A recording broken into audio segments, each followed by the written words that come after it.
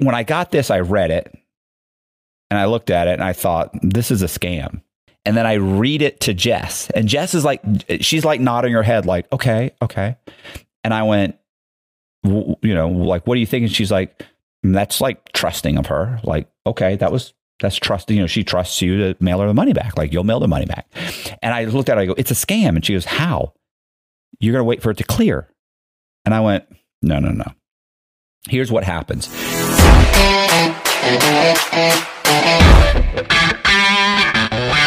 Hey, this is Matt Cox, and I'm going to be doing a video about basically getting scammed or somebody trying to scam me.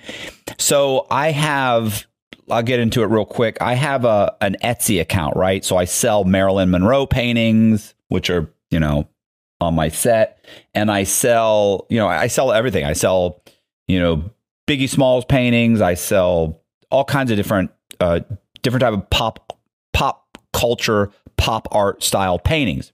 With that said, I was contacted through Etsy and then through my got an email from this woman. Her name was Amy Colbert. So this is Amy Colbert. I would like to follow up regarding the artwork. I was wondering, do you know how much it would be? Obviously, I know how much it would be, Amy. In fact, it actually tells how much it is on Etsy, but whatever. Like the total amount. And is it okay to send a check for payment? I would like to purchase this outside of Etsy since I have an uncle who is paying for it and will mail out a check ASAP for payment. The address for shipping is, and then she gives me her address. She said I'll also need she'll need the name for the who to put the check in. Okay, that's fine. Whatever. I doubt Etsy's okay with that, but whatever. We'll see. So I go back. I say, Amy, the total price, including shipping, is $305. I actually feel like I cut her a break on that. Please make sure the check is payable to Matthew Cox. My mailing address is, and I give her my mailing address, and I put, please include a note that indicates that you would like a 24 by 18 inch Marilyn Monroe painting. Thank you. Blah, blah, blah. No problem. So then like a day or two goes by, right? And this is over a week or so ago. She writes me this email. Now, you have to keep in mind that Jess and I, when I got this email, Jess and I, my wife, were sitting in Starbucks we're in line at Starbucks getting some coffee in the drive-thru. And I get this, and by the way, I was on my way to the Hillsborough County Sheriff's Department because I was giving a speech in front of like 30 or 40 what are they? What do they call them? Financial crimes detectives about title fraud, and fraud, and my story in general. So I've done it a few times. I go there, I talk, I give them my story, I tell them, what happened, that sort of thing. So I'm sitting there waiting. We're getting coffee, and we're not too far from going to talk to 40 different cops. Here's what the email says. Hi, Matt. How are you doing today? I have been busy and just heard word back from my uncle. I have just been informed the check was sent out to you and it should take a couple days to arrive. There is, however, a mix-up here. It appears the check was by mistake overpaid for $950. Please tell me this is fine with you.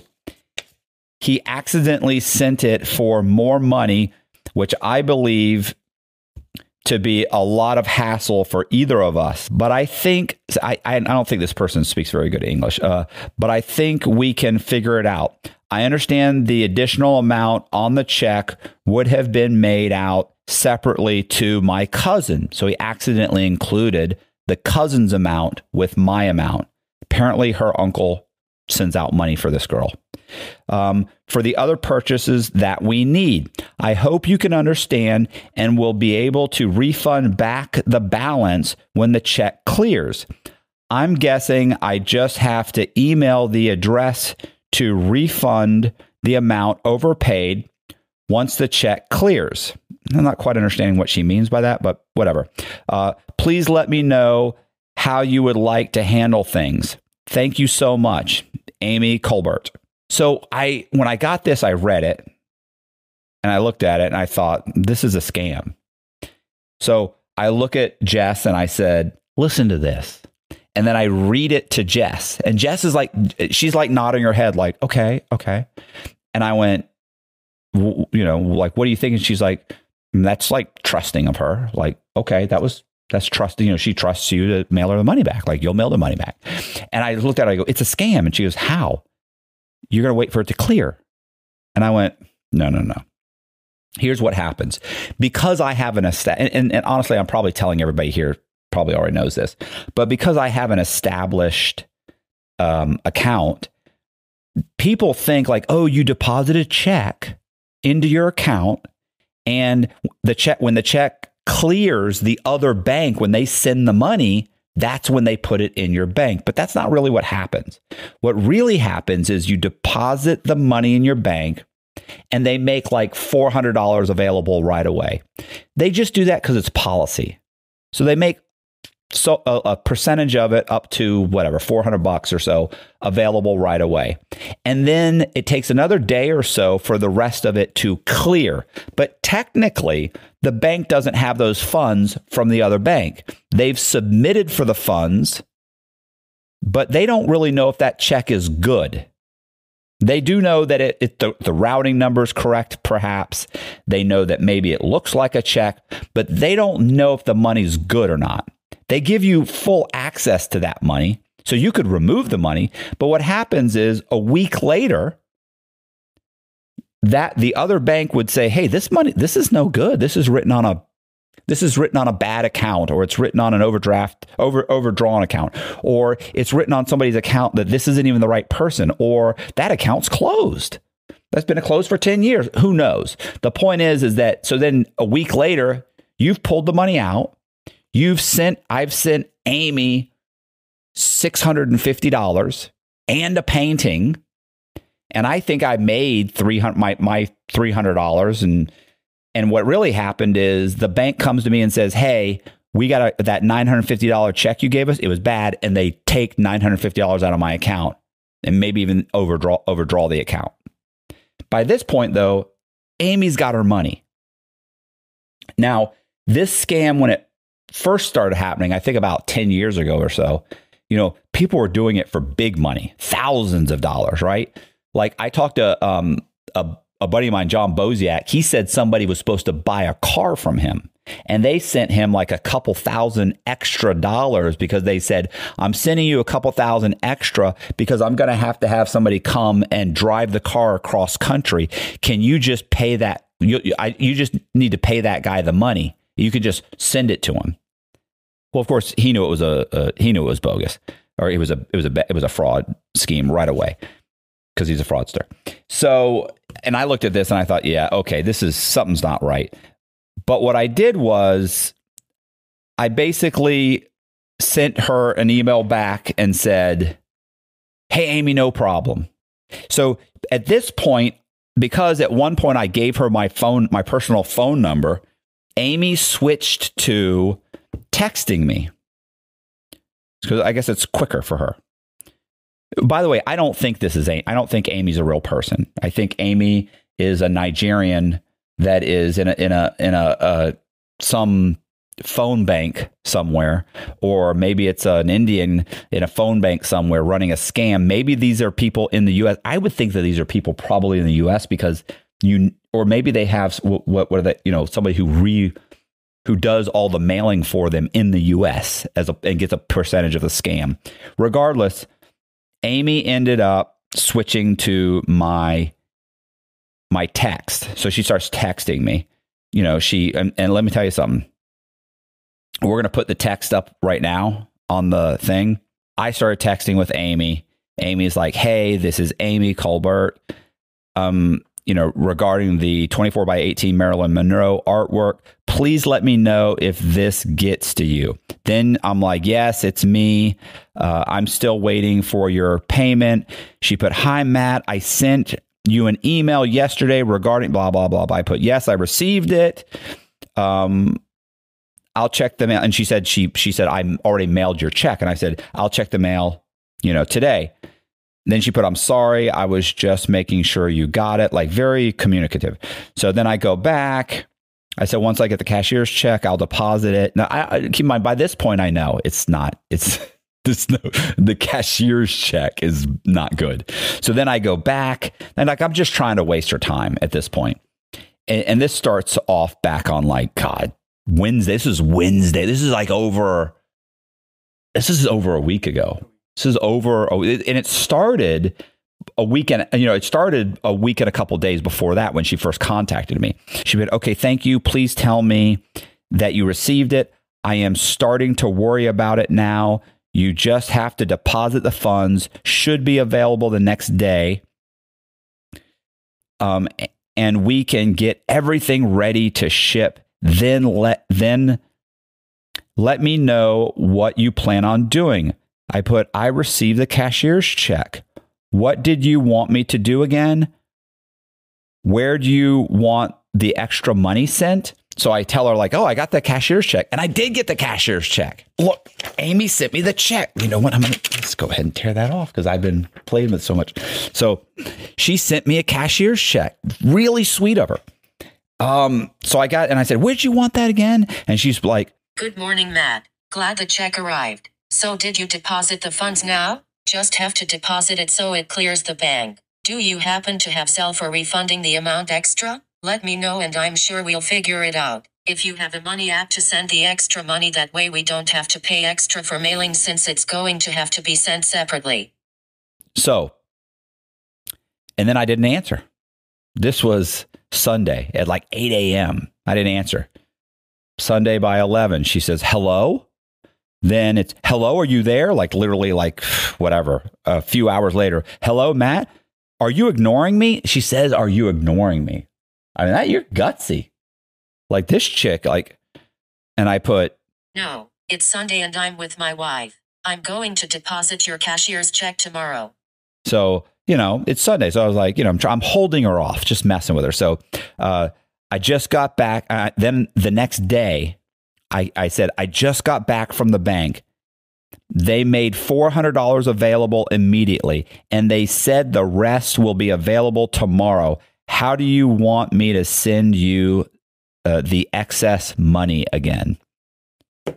So keep in mind, I went to the bank. I did go to the bank. I had to go to the bank because I had to get pay my rent. So I did go to the bank, and I remember I walked in. I said, I got my rent check or my cashier's. I actually get a cashier's check for my rent. So I actually got it, and I said, hey, and the woman was like, after I got it, she said, everything, do you need anything else? And I said, I actually do.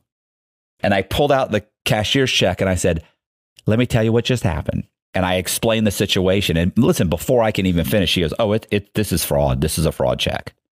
Yeah, this is fraud. I was like, okay, just making sure. And she said, I suggest you call the police. And I said, oh, no, I'm not going to. I said, well, maybe I'll look into it. Well, then I thought, hey, I just talked with all these police and they do financial crimes. So I actually called the guy and I said, hey, listen to what just happened to me. And as I'm talking about it, before I can even finish, he goes, yeah, it's fraud. It's a fraud check. I said, I know it's fraud check. I said, but is there any way to track these guys down? I could make a whole episode about it. And he starts laughing. He said, honestly, you fill out a police report and that's if they even take one. He's like, they're not going to be able to do anything. They're never going to track these people down. They're multiple states. They got accounts in other people's names. It's probably not going to happen. I was like, oh, okay, that's fine. So I end up leaving. Either way, the cashier's check is fraudulent. But we keep messing. I have to obviously keep messing with my girl here. So she comes back when I say, hey, how do you want the money sent? She comes back and says this. Perfect. Do you happen to have Zelle, Quick Pay with Zelle, to send the amount electronically? That way we don't have to pay an extra fee for sending it since it's going to be sent separately. Most banks and credit unions have partnered with Zelle and can be sent through a bank app. Mobile banking. Let me know if your bank has that option for sending money. I mean, like she's got this down. Like she's really very informative. Please let me know if you have Zelle. Cash App to send it. I get like she's obviously excited at this point because these came in right away. Boom, boom, boom. Like a couple minutes. Like if I don't start answering it right away. So I imagine there's a couple of guys in a room doing probably 10 or 20 of these at all times they're running, and periodically somebody pays them and they've got to be like, oh my God, we got somebody on the, we got some. Keep in mind, I was just supposed to reimburse the money. I was supposed to mail the money back. Now it's, do you have Cash App? Okay, just making sure you got that. Please let me know if you have either Money App to send the money. Like it was just hammering me. And I put, I have Cash App. And she says, that should work. I'll go ahead and email the Cash App info to you. Which she does. Are you able to send the money now? That way we can get everything else to arrive on time for the party. Suddenly there's a party. So she's giving me a sense of urgency. Like we need this for the party. And I put, what party are you talking about? Yes, the upcoming family function. I'm sorry, I emailed about it letting you know the rest of the money would be spent on the other purchases that we need. I hope you can understand. I don't remember a party, but whatever. Then she put this. Do you want me to text the Cash App handle here? If you will be able to get that sent for us. And I put, yes, please. Okay, thanks. You just have to move the amount from your bank to your Cash App balance prior to sending it. The Cash App handle to send money is @$IVKatie. Again, please be sure that you WLLL add the amount to your Cash App balance prior to sending. I will just need the snapshot of the Cash App receipt showing the amount sent as soon as you do this. Thank you again for everything. That's what I should have done. I should have faked a Cash App receipt to send it. Right? Okay. Then it was like, did you get the info, Matt? So like hours go by. I don't respond. Did you get the info, Matt? And I put, yes, headed to dinner with my wife. Well, so sorry to be a bug. Do you know what time you will be getting that sent for us? I'm sure you understand since we have to get the rest of the items here ASAP to arrive for the party. The party. I wanted to ask again if you kindly get that sent for us, please. And then hours go by and she goes, hello. And I put, what's the address you want the painting mailed to? I need to print the UPS label. She sends me, once again, she goes, sure thing, sends me another address, or the same address she sent before. Are you there? And then she says, are you there? And I don't answer. Hello, Matt. I hate to have to say this, but this is taking too long. I need to know what you plan on doing. The pushy scammer. I'm super worried now. It's going to be cutting too close to get the items here that we need. I certainly hope you understand. Please get back to me. I need to know if you have been able to transfer to that Cash App so we can get the rest of the items. So then she says, you need to get back to me again. And I put, I promise. So I waited a few hours and I came back. I put, I promise I will have the painting in the mail tomorrow. I'm going to have to overnight it to you. And she was like, then she comes back and she says, this is kind of, that would be great. Thank you. So have you been able to send the money through Cash App? I need you to get that done for us now, please. I'm starting to feel at this point like she doesn't really want my painting, which hurts me. That bothers me. You know, I thought we had a bond and she was truly an art lover, but she's not. Matt, then she put Matt, I need you to say something. This is starting to look awful. Hopefully, you're not going to be making this any further complicated than it already is. I need answers. Like, that's nuts. Like, listen, this goes on and on. But in the meantime, Jess and I actually go online and we look up, not that I don't already think, no, it's a scam, but we actually looked up a video and there's a video about this scam. Not that I didn't know it was a scam, but we're going to play the video just because, you know, it's just this, it's anyway. It's a scam. So it's interesting. I'm sure everybody. Getting a check in the mail for something you didn't do. Sounds great, but it's not a good thing. As Scam Week continues, tonight, investigator Joe Ducey lets you know why so many people fall for this one and how to know if that check is really good. It's not.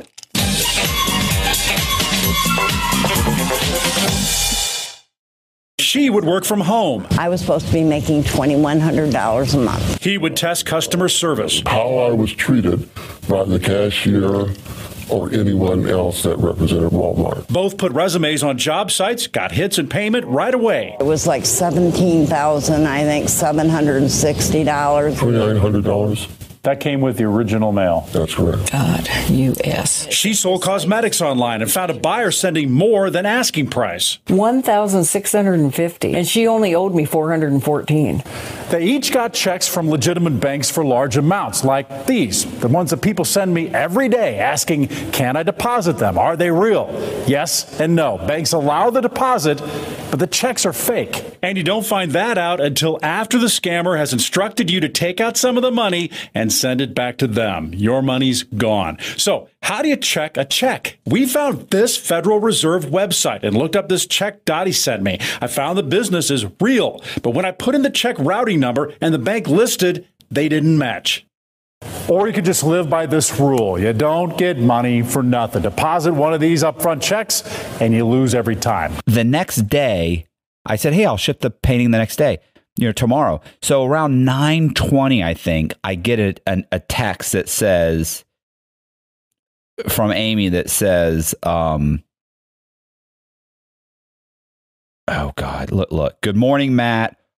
Are you able to purchase the UPS money order? Because what I said was, like, the night before, I ended up saying, look, I'm going to just get you a money order and mail it to you. I'm not going to Cash App you. I'll just get you the money order. She comes back and says, I said, I'll overnight it. Then she comes back and says, okay, I'll give you an address or something like that. I forget.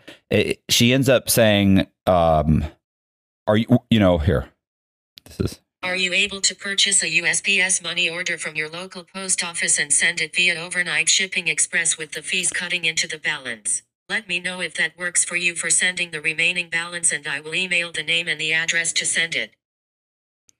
And then she put, you just have to walk in the post office. Like, starts telling me instructions on how to go in the post office and what to ask for and all these things. Hello, are you there? And then I put, I just got off the phone with my girlfriend. She dropped off the painting and the cashier's check this morning. Sure thing. Address it. I put the address, I addressed it to, and I gave her address, and I put, she mailed it to the address you gave me. Then she comes back and says, this is funny. You've got to be shitting me right now. I never gave you an address for the money. And I put, the money order is blank. You can just fill it out when you get it. And then she put, this is. I told you it would be sent separately and not with the painting. It was going to be sent out to my cousin. You know you're going to be held responsible for this. Yeah, pushy little scammer. Look. You owe us for about $800. Like $800?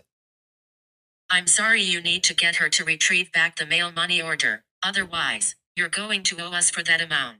So then I come back and I go, the painting was $300. You sent me $950. $300 minus $950 is only $650. Where are you getting $800 from? The painting was $300? We had agreed for about $200. This is as messy as it gets. Then she put, you need to get back the money order and I'll give you an address to send it. What game are you playing here? Very pushy, right? So I put, okay, I'll call my wife.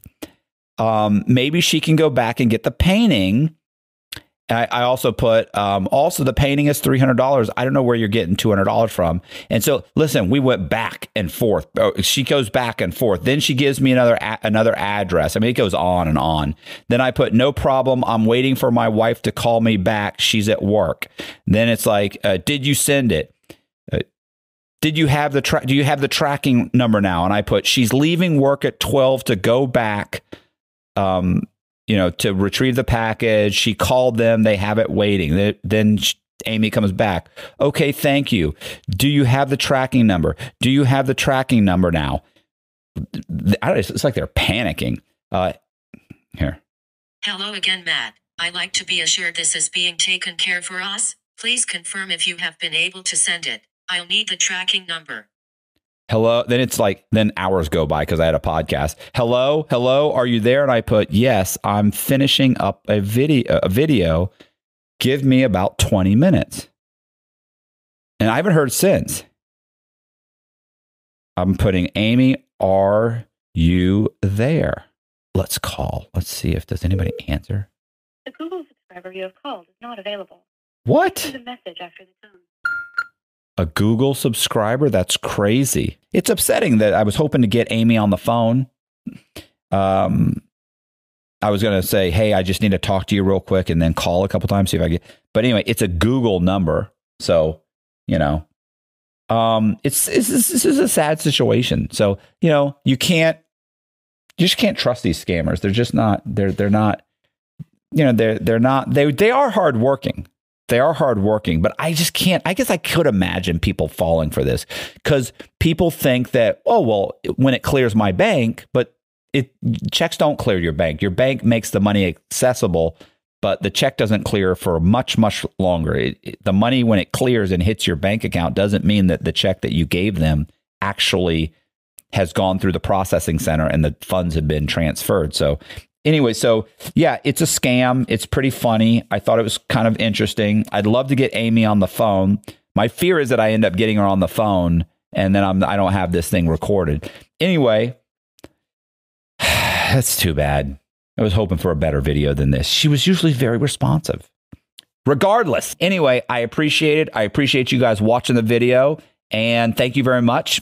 See ya. I don't know if you guys know this or not, but when I was locked up, I wrote a whole bunch of true crime books, and all of the books are on Amazon, Barnes & Nobles, Audible, they're ebooks. Check out the trailers. Using forgeries and bogus identities, Matthew B. Cox, one of the most ingenious con men in history, built America's biggest banks out of millions. Despite numerous encounters with bank security, state, and federal authorities, Cox narrowly and quite luckily avoided capture for years.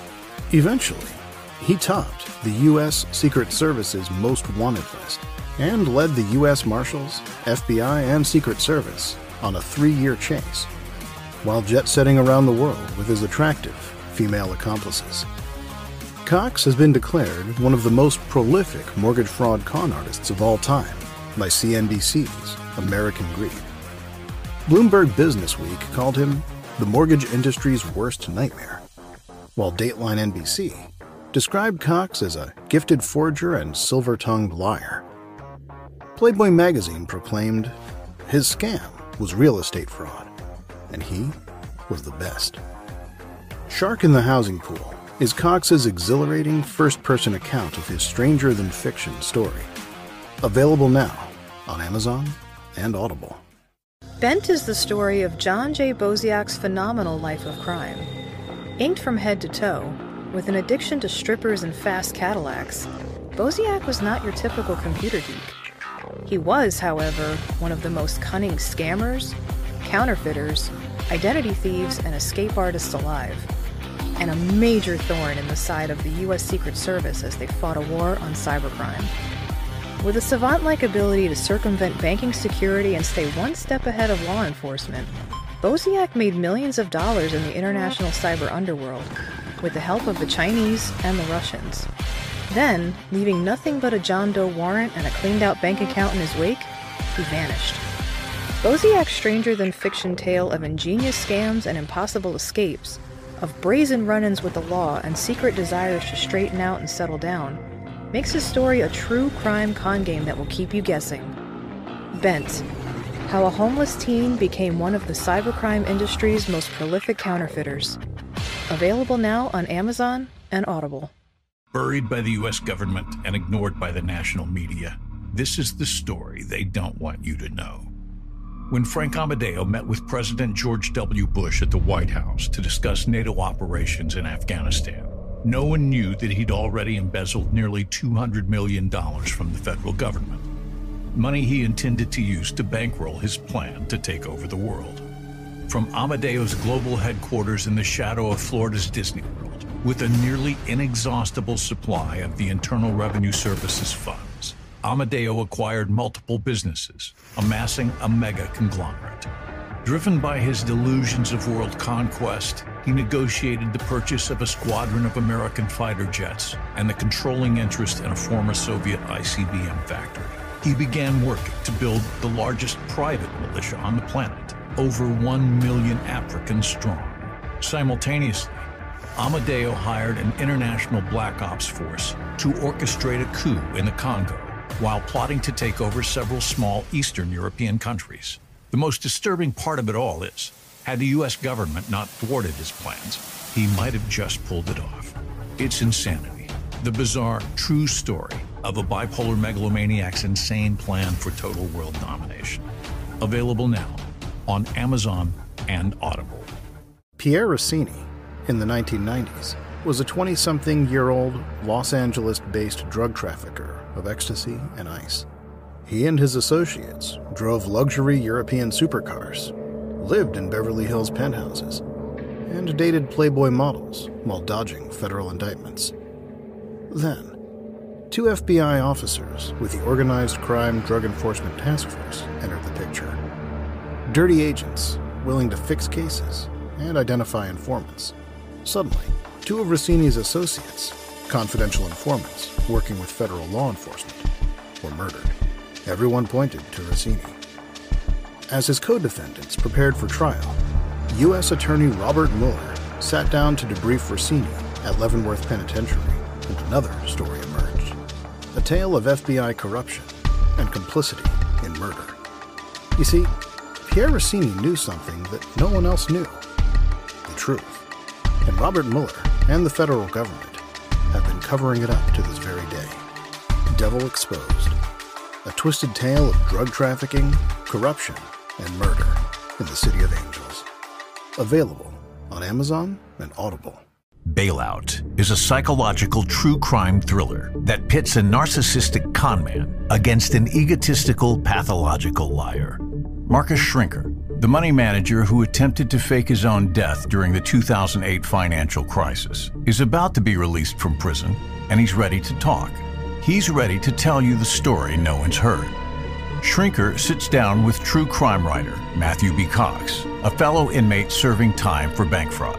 Schrinker lays out the details, the disgruntled clients who persecuted him for unanticipated market losses, the affair that ruined his marriage, and the treachery of his scorned wife, the woman who framed him for securities fraud, leaving him no choice but to make a bogus distress call and plunge from his multi-million-dollar private aircraft in the dead of night. The $11.1 million in life insurance, the missing $1.5 million in gold. The fact is, Schrinker wants you to think he's innocent. The problem is, Cox knows Schrinker's a pathological liar, and his story's a fabrication.